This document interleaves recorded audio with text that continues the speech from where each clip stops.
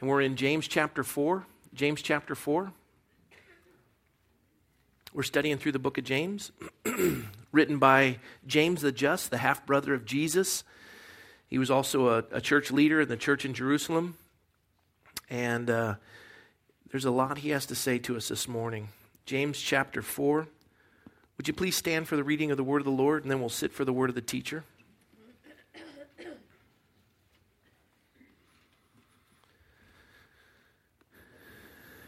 James is speaking to the church, which is us.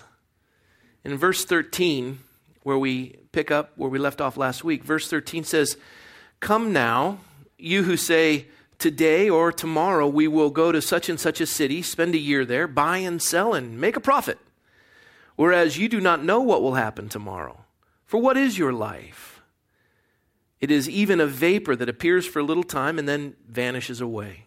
Instead, you ought to say, if the Lord wills, we shall live and do this or that. But now you boast in your arrogance, and all such boasting is evil. Therefore, to him who knows to do good and does not do it, to him it is sin." Let's pray and ask God's blessing on the study of his word. Lord, that verse seems so subjective. To him who knows to do good and does not do it, to him it is sin. Lord, I know that many folks, even that word sin, they detest it. It's so overused in many communities, and it's a word that we just struggle with in this culture, in this day, in this age. But Lord, we know sin is just simply missing the mark. Sin is falling short of perfection, and we've all done that. We don't like to be called sinners. We like to think of ourselves in more noble terms, but the reality is there's none perfect, no, not one. There's none righteous, no, not one. And Lord, we know right and wrong. We have convictions. We struggle. That's why we have jails. That's why we have laws. That's why we try to govern. And Lord, we want to know what is good, and then we want to be able to do it. But if we know what is good and we don't do it, we're blowing it.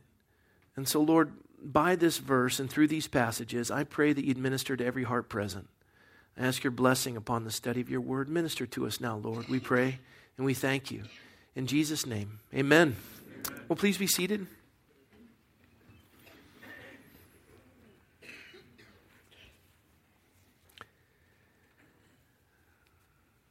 I look at this passage of Scripture and it brought me great comfort as I was preparing this message for today. A lot of you know that on Thursday, went to Irvine, California, to the studios for the Hugh Hewitt Show, and we had the opportunity to be interviewed, myself and our attorney, Rick Kateman, for the lawsuit. And some of you may or may not know this. We own a school, a preschool and elementary school, private Christian school here in town. It's called Little Oaks Christian School, and we were being threatened to be sued by two teachers, and they wanted $150,000 each because we'd required a pastoral reference and a statement of faith, and they refused to sign either or provide either, and so they didn't renew their contract. They weren't fired. They just decided not to renew their contract. And then based on the Fair Employment and Housing Act of California, they threatened a lawsuit, and they wanted $150,000 each. And we refused to do that, and so they were going to sue us. We didn't want to go in the state courts because we knew ultimately this would end up in the federal courts, so we preempted them and sued them in violation of our civil rights and put it right into the federal courts. And it's almost a story of man bites dog kind of thing. And so the papers picked it up. It got picked up by the AP. Fox News has been covering it, and it's picking up traction. Some of you may have seen it in the Ventura County Star or the Acorn. It was in the Daily News, a number of other things. A Blaze picked it up.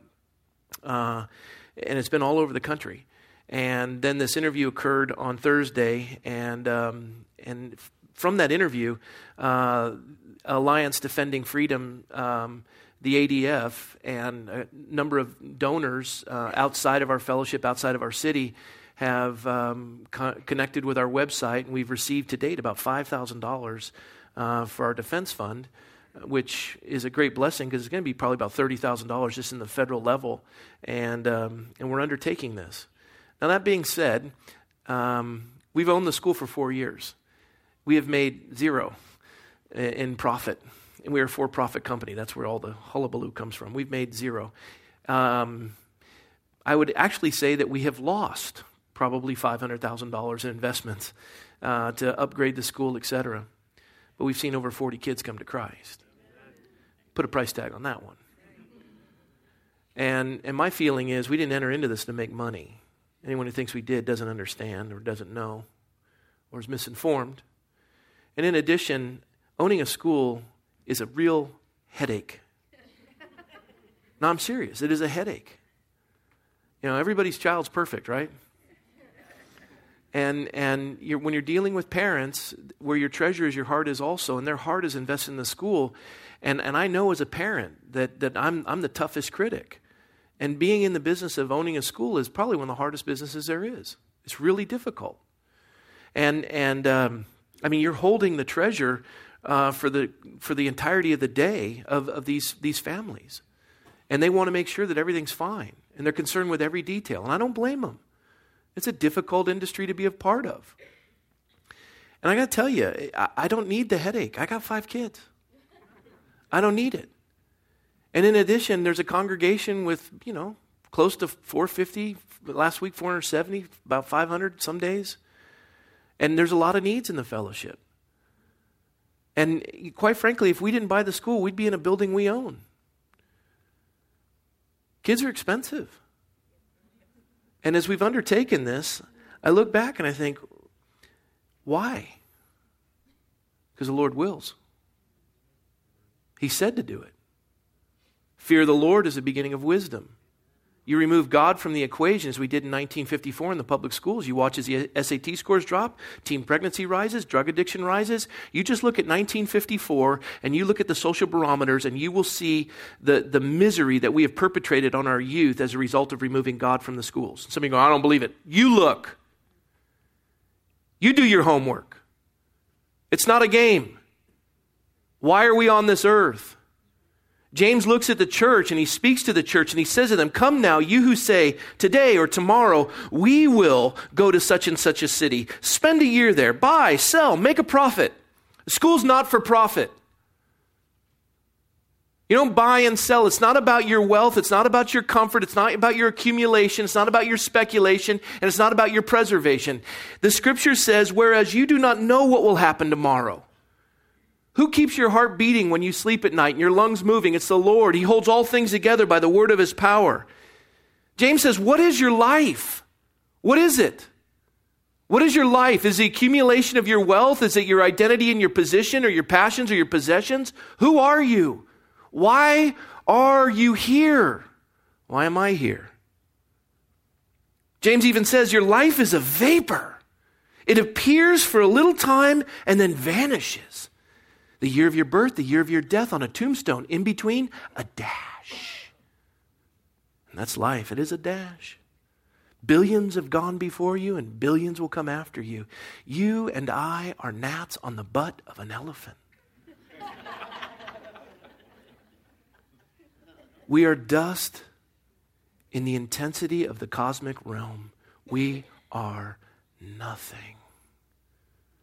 And yet, we walk through life with our chest out, our head up, our nose blocking the sun for others to see. We shake our fist at God. He owes me answers. We're angry. How can a loving God do something like that? You don't even know him. I'll tell you a loving God. A loving God allows a sinner who has committed cosmic treason to still exist because he's waiting for sinners to come to repentance. And he allows sin to exist, and it permeates the world and creates death and destruction and deformity so that we can come to repentance. We shake our fist at him. We ignore him. We strive for profit. We strive to buy. We strive to sell. We think that's what life is. It's our next vacation. I'll spend a year here. I'll spend a year there. Your life is a dash. It is a vapor. What is your life? Scripture says you're on this earth for one reason. To bring glory to God. You operate outside that context, life is a vapor. You are chaff that the wind blows away. You will stand before God and give an accounting of that dash, of that vapor. And you're gonna shake your fist at him, the God who holds the heavens in the span of his hand. You that occupies a speck on a minuscule planet in the vastness of his universe, you are going to shake your fist at him and tell him he owes you answers? As you are the only creature in all of his creation to commit cosmic treason, you who have been created to love, reject the one who's created you? You? The one who's committed adultery and idolatry? You? Me? We're going to shake our fist at him? I don't think so. I don't think so. What is your life? It is but a vapor. It's not about you. It's not about me. It's not about your comfort. It's not about my comfort. It's not about our wealth. It's not about our travels. It's not about your profit. It's not about our profit. It's about what does God want. That's it. You see, James says, if the Lord wills, we shall live and do this or that. What does God want? And if you're not reading his word, how do you know what he wants? Well, I've got my get out of hell free card. I raised my hand at a Billy Graham sermon. I remember I came forward. I come, and I walked, and I came, and I remember I prayed that sinner's prayer with the man. Have you ever opened your Bible? I can't remember. I don't read it all that often. I mean, if I need something, I'll just do the, oh, okay. Oh. Lord wills. It's ridiculous. Grow up. It's not about putting your Christianity in a compartment. I do this on Sunday. That's not Christianity. Christianity is, I give my life to you, God. What do you will for me? I surrender all. If the Lord wills, then I will go there. If the Lord wills, I will do this. What does God want? And then we say, well, you boast in your arrogance. I don't need this. Who are you to tell me what I'm supposed to do? I got this Christianity thing down. I'm a moral person. I go to church. I do the Christian thing. All boasting, all such boasting, the Scripture says, is evil. You're not an instrument of righteousness. You're not being used of God. You cover yourself in a shell or a facade of Christianity, but a believer is one whose heart is wholly surrendered to God. What do you want from my life that I've given to you? What do you want, God? I'm all in.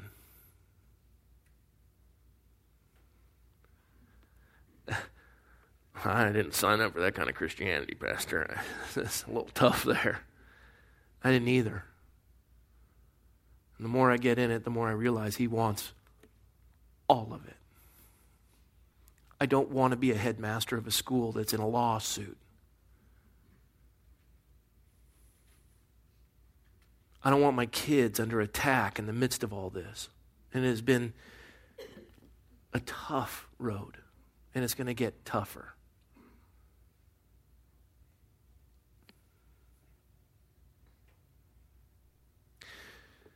But James says in verse 17,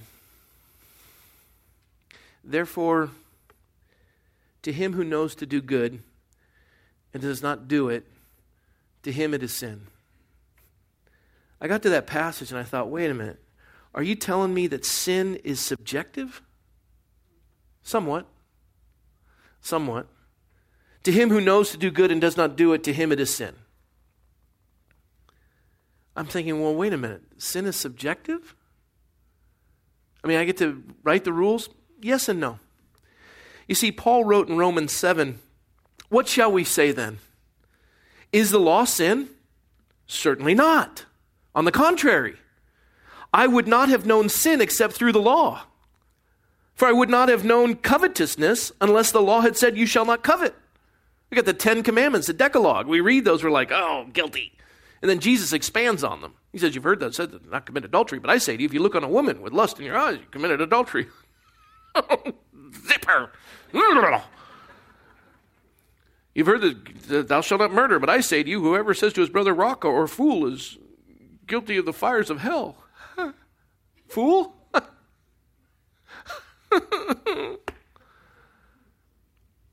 We're all guilty. We wouldn't know what sin was except through the law. I mean, is law bad? Is the law sinful? No. The law's not sinful. The law's there to show us that we are sinful. Driving along, you do a U-turn, woo! You get pulled over. You know why I pulled you over? I thought maybe you did. Is this a test or something? You did an illegal U-turn. I didn't want to do a U-turn. I got in the turn lane and the sign said, "No, you turn." I didn't want to, I did. Now why are you pulling me over? How could that be illegal? It said, "No, Rob, no, you turn."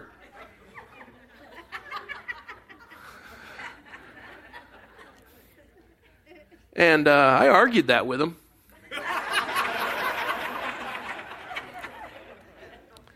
And I was able to make one phone call. No, the idea is you get pulled over and there's a sin of commission and omission and all those others. I didn't know, officer.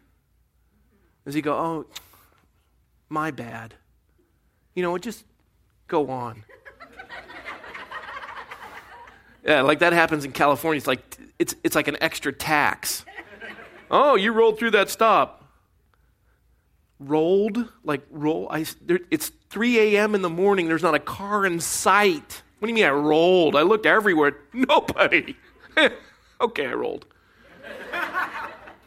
It's not like anybody was in danger. And these are all theoretical. I didn't do all these, all right? And wait a minute. You're guilty. You're guilty. You get a ticket. Now, let's think about that for a minute. You get a ticket. Is the law bad? No. I'm thankful for four-way stops. I'm thankful for traffic laws and stoplights. We'd all be dead otherwise. Our cars would be dinged up. We'd be living in some third world country. And I've been to those countries. There's no, you just, it's a horn. That's the only thing you have. There's no stop signs. Cars right next to you, death every moment. But we have those laws because they're good, because they protect. Same with U-turns. Obviously, they put a sign there because they've had accidents in that area. Now, the law's not bad, but I've broken the law, and I'm guilty of it. Now, I know it's there, and if I know that and I still do it, I know what to do. I don't do it to him. That is sin. Now, it is subjective. It is subjective. I mean, I was thinking when I really gave my heart to the Lord and I was all in a sense, at Fresno State University, I had a roommate and his name was John, and John was a metalhead. He was kind of, he's into like stoner music and stuff, and he had all these LPs, and for the younger kids, that's like a CD, but it was bigger.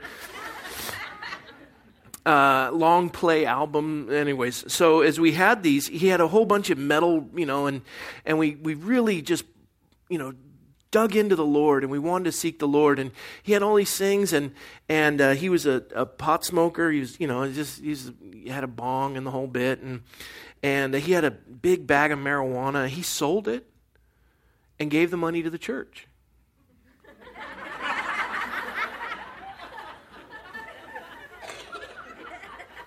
Some of you are going, "Well, that is ridiculous. For God's sakes, what? How in God's name could somebody sell drugs and give that to the church? That is evil money." He was so excited. It was his first offering to the Lord. "You should have flushed it down the toilet, brother." Whatever. I'm telling you, in his heart, God was looking at the intention of his heart, and he was all in. He came to realize later, what have I done? And with his albums, he chucked all those and broke them. He didn't sell them at the garage sale. Zun, zun, zun, zun, zun, zun, zun, zun, zun, zun. He just chucked all those. I remember one time when I was single and I was in a business partnership with an assistant DA in San Bernardino County, Max, and we were building this dilapidated house and fixing it up. We were going to sell it and make a profit.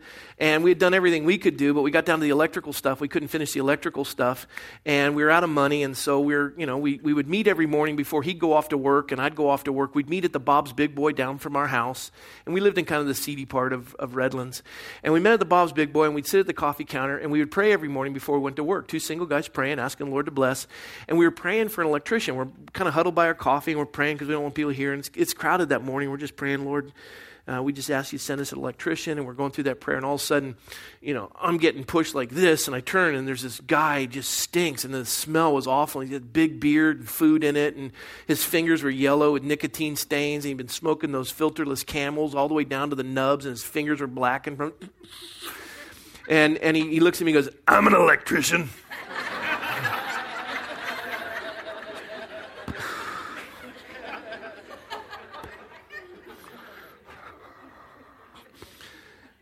Your prayer's been answered.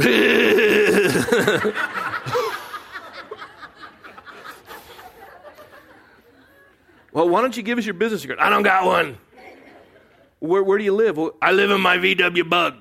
Big guy, too. I'm like, you live in a Bug? Okay.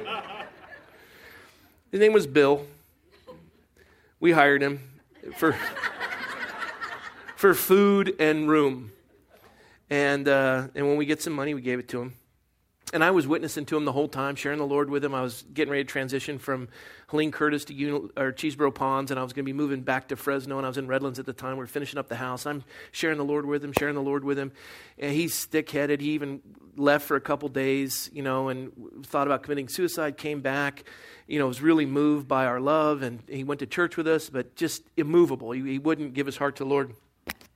So we end up he helps me move to Fresno, and he's driving the rig, and we get there, and we unload all the stuff, and that night I take him to church, and he says he'll go, and we go to church, and Pastor Randy Brannon, a real good guy, he's preaching the gospel and gives an altar call. Nobody goes forward. I go, "Come on, Bill, go, baby, go." Nothing, just didn't even move. And so we get home that night, and my friend and I are praying. And we go, "Bill, we're going to close the night in prayer." And he goes, "I'll join you." We're like, "Ooh, okay." And Bill comes over and he sits down. And what do we hold hands or something? What do we do? Sure, we can hold hands. That's something I guess we could do. Awkward. And so we're holding hands, and I pray, and my friend prays, and kind of an uncomfortable silence. We go, "Well, amen." Bill goes, "I'm not done. I want to pray." "Okay, Bill, why don't you pray?" Okay. He starts shaking weeping. Big giant of a man, weeping like a little baby. He just begins to weep. In his prayer, "Lord, you know all that I've done and how my life." Those are all cuss words.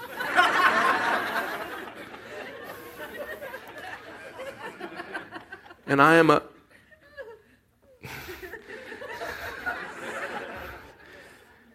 and every third word, cuss word, weeping like a little baby.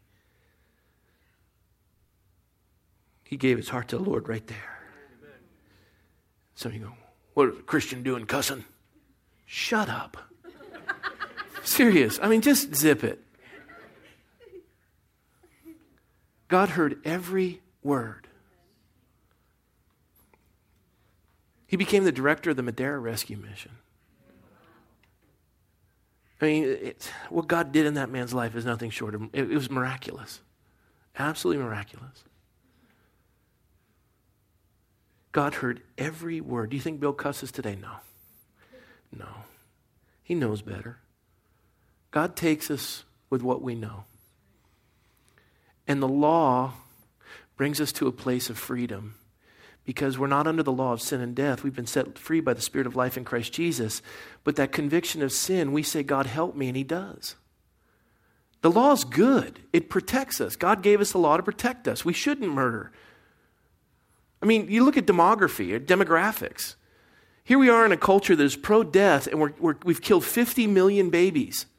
We have a birth rate that's below 2.0. We're actually at 1.87. we are at a place where we're not even in a replacement mode. We are going to just disintegrate as a culture.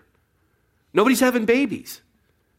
In Italy, it's 1.4, which means that for every 80 people that are in retirement, there's 30 people that are going to be taking care of them. Social Security is not going to work just because we're not having babies. God said, be fruitful and multiply. We kill them all.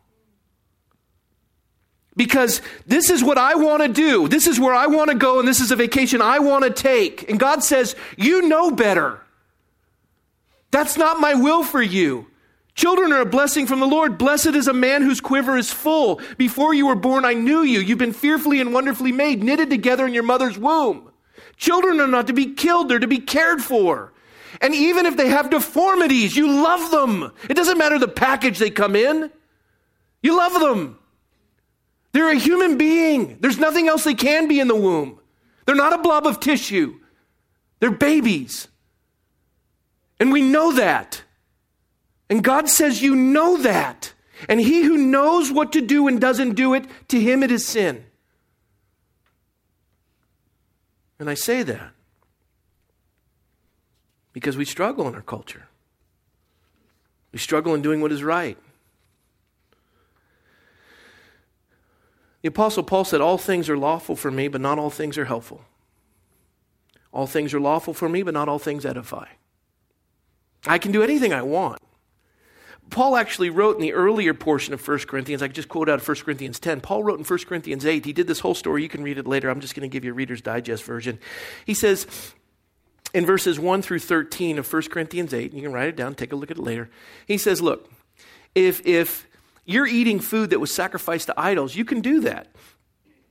God doesn't commend himself to the food you eat. He's not impressed. Oh, I don't eat pork. He doesn't care anymore. Some of you are Messianic Jews going, oh, yes, he does. No, he doesn't. Yes, he does. No, he doesn't. Let's just move on. I can't move on. We'll talk later. See how we're having this conversation? You're not even speaking. He says, food sacrificed to idols, you're welcome to it. But if it causes another brother to stumble, don't do it. He says it's like this. In his day and age, let's say you wanted to do a barbecue after services at your house. And let's say it's a football Sunday, and you want to do a barbecue. And so you go down to the Albertsons, or you go to the Vons, or you go down to Ralph's, and you go in to buy the meat, and the roast is like $14 a pound. You're like, what? It's ridiculous. But down here at the Dagon or the Baal Worship Center, they've sacrificed meat to Dagon and to Baal, similar to like when you go into a Chinese restaurant and you see the Buddha up there, the Buddha, and he's a brass Buddha and he's sitting there just like peaceful, and there's a bowl of oranges in front of him. I've never seen him eat one. Anybody? I've never even seen peels around the Buddha. He just... And the oranges rot, they take them down, put fresh ones up. And Buddha, I don't know how he gets so fat, but he doesn't eat. They stay up there. He's like, I don't like oranges. I'm not sure. It's the same thing with Dagon and Baal. They don't eat the meat. They sacrifice, they offer it to Dagon. Dagon's like, and they go, what do we do with all this meat? Well, let's sell it. And so they sell it in the market. And you're paying $14 at Ralph's, and you go over here to the Dagon, idol meat market, and it's $3 a pound. You're like, cha-ching, and it's all marbled and nice, and you bring it home, you cook it up. People are like, oh, this is the best meat I've ever had. It's delicious. You know where he got it? No, I have no idea where he got it. It's awesome. He says, he got it at the Dagon worship center. What? I worship there. I struggle with that. I can't eat that. I swore that off. That had me in bondage for the majority of my life. I can't do that. You know what I'm going to do next week if I'm doing a barbecue and that brother's coming? I'm going to Ralph's. I'm paying $14 a pound. What does that mean? That means that we're going through the shopping center and over at Albertsons on Reno Road where I shop, and I'll be going down the aisle and I'll see you coming down the aisle. Hey, Pastor, hi. And like you always do, you look at my cart.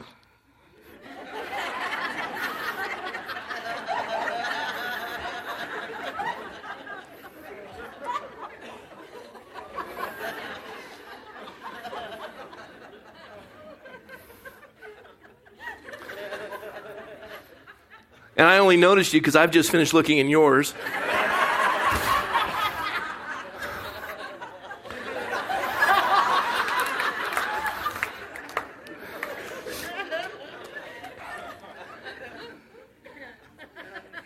Now, let's say you do have Bud Light in your cart, right?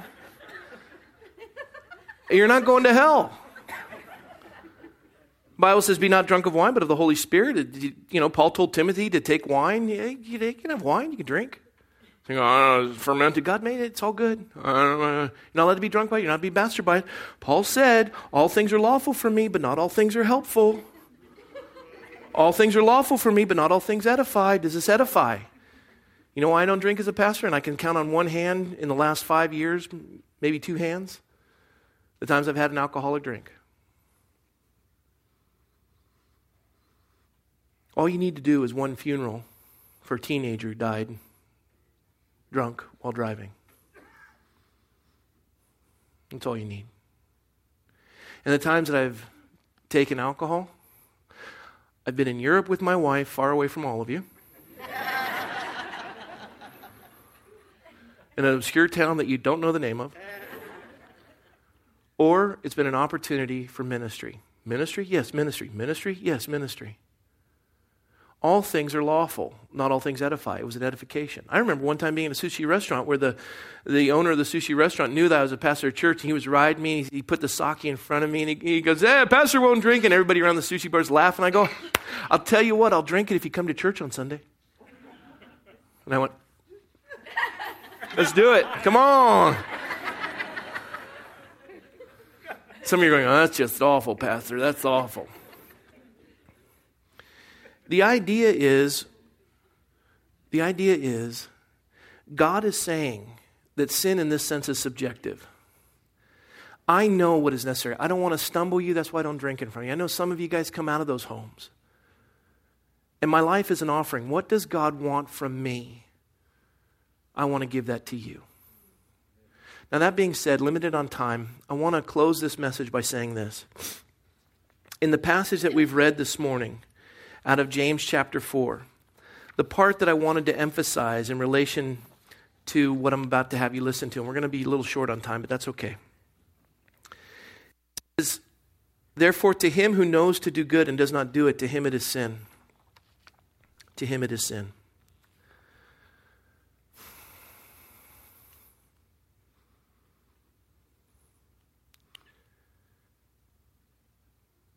This is not fun. I do not enjoy being in a lawsuit. I don't like being scrutinized. I don't like any of it. I don't. I don't like the cost involved in it. I don't like the time that it takes. And life would be a lot easier without this headache. Ran into a couple. They texted me, wanted to have dinner. I saw that. I was really excited about having dinner. And I kid you not, within 15 minutes, their text went right to the bottom from everyone else going.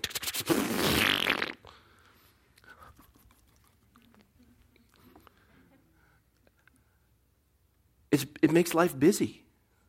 There's a lot of needs. This doesn't help. And I got to tell you this. You know why we're doing it? Because it's the right thing to do.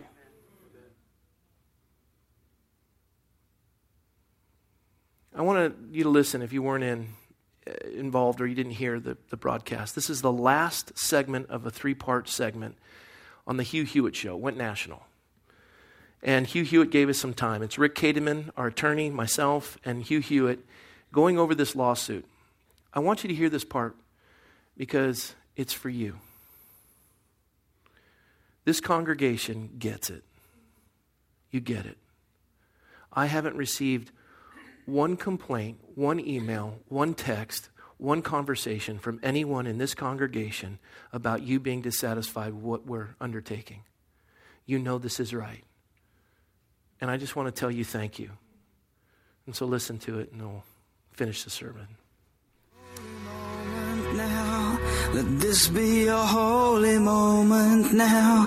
Let this be a 44 minutes after the hour mark, it's Hugh Hewitt talking about a religious liberty contest out in Southern California, not far from Los Angeles. If you head west from L.A. by about 20 miles, you'll be in Thousand Oaks, and out there you'll pass along your way Thousand Oaks Christian, which is one of the greatest Christian high schools and junior highs in America, and eventually you'll show up at the Godspeed Calvary Chapel School. What do you call it, by the way, Pastor? We call it Little Oaks Christian School because that's the name it's had for over 30 years. We just kept it. Little Oaks Christian School, and it is now in the sights of a couple of teachers who did not want to sign a statement of faith, and they're suing under California state law. Defending the church and the school is Rick Kateman, who is the founder of Civil Liberties Advocacy Coalition, www.theclac.org. Rick, when we went to break, we were talking about the fact that not-for-profit, for-profit, this just doesn't make a lot of difference in the world of the First Amendment. It does not at all. There's no case that I'm aware of that says that there is any right of free exercise that is dependent upon how you are formed. Exactly. That's why even though a lot of people don't like the not-for-profit status extended to churches because they say that violates the Establishment Clause, I've never heard of this case. I've never heard of someone objecting to someone not taking the not-for-profit status. Well, at least in the context of California, even this case didn't exist before 2000. Because the California legislature changed the Fair Employment and Housing Act that year in response to a California Supreme Court decision the prior year, which said under the Fair Employment and Housing Act, you do not have to organize in any particular way. And in that particular case, they were dealing with a non-religious hospital owned by a church. It was the case of McKeon versus Mercy Healthcare Sacramento. And in that case, the Supreme Court made it very clear that any religious organization, even one owned by a religious organization, such as a hospital, can hire and fire their employees based on religious affiliation. And the California legislature said, oh, no, we're going to put a stop to that. Rick Kateman, I think probably the test comes down to, are you sincerely religious? Now, let's help the courts out here. How do you figure that out? Well, one of the ways, and the way they did it in Hosanna Tabor, is to look at the actual job functions that the teachers performed. And were they, in fact, a legitimate messenger of the faith values of the entity they work for? And the answer to that question is yes in this case. Now, let me ask you, Pastor. I'm talking with Pastor Rob McCoy of Godspeak. I wrote it down. It's my own handwriting. Godspeak Calvary Chapel in Thousand Oaks. Would you object to a broad protection be extended to, goofball single-person churches and things like that? Or are you all in favor of everyone enjoying free exercise rights robustly? Yes. The idea is you vote with your feet. And some knucklehead that's opening up some strange church, people aren't going to stick around there. Religious freedom is that desire to pursue truth. And that's why our founding fathers gave it to us. And so, and what's the reaction among, how big is the congregation, by the way, at Godspeak? Our congregation is probably about 450, 500. Okay, and so anyone come up to you and say, come on, Pastor, we don't need to do this? No. We have a great congregation. Not one? Not a single one. Huh. They've been with me for 12 years. They know this is what I'm about. I'm going to stoke the fires. It's one of these things where I know that we have a chance to lose the school, we have a chance to lose the church, and I've put that before the congregation. Nobody's left. To the contrary, people have come. I'm looking at this, and when the churches started, the idea is, like with a business, there's speculation, and then you come to accumulation, and then it's preservation. And the church is at a place where we're managing its decline. Enough of that. We got to push the gates of hell back, and we've got to exercise these freedoms that our founding fathers gave us. Some people aren't going to like it. They're not going to be up for the fight. But this congregation, they're ready to roll. If these would-be plaintiffs, the people who've threatened to sue you, came in and said, hey, just give us $5,000 each, we'll go away, would you do it? No.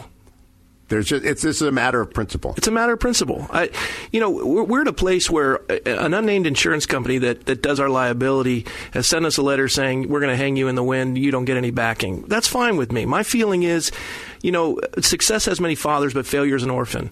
And if they want to treat us like,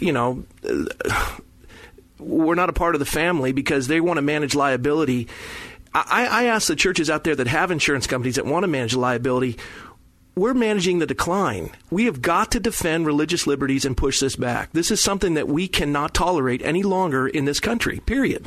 Rick, have other people not in the church come to the defense of the church through the civil? That's good. Limited on time.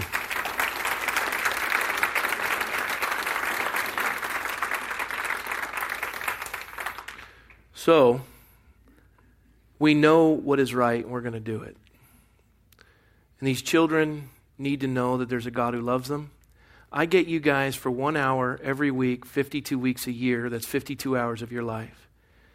For a child in our school, the equivalent of 1 year of education is 20 years of sermons. That's the transformation we can make in our community. This is worth the fight. And I wanted to take time to tell you guys thank you.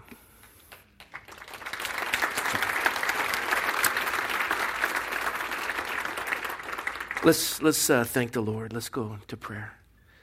Lord, thank you. Lord, thank you for the blessing that you've given us in your word. And your word is true.